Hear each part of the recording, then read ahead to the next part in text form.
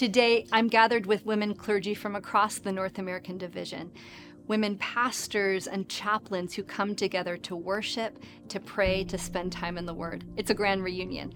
Some of us are called to be pastors and chaplains, and others as Christians show up in all different areas across the workplace, using our gifts and talents for the sake of the kingdom of God. But for all of us, there are times that we get worn down.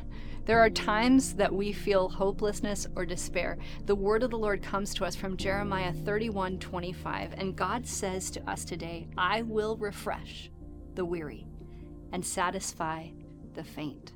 It doesn't always appear to us that the kingdom of God is winning. You might feel weary. You might feel faint today. But God's word comes to you and me saying, I will refresh you. I will satisfy you. The word of the Lord for you and for me.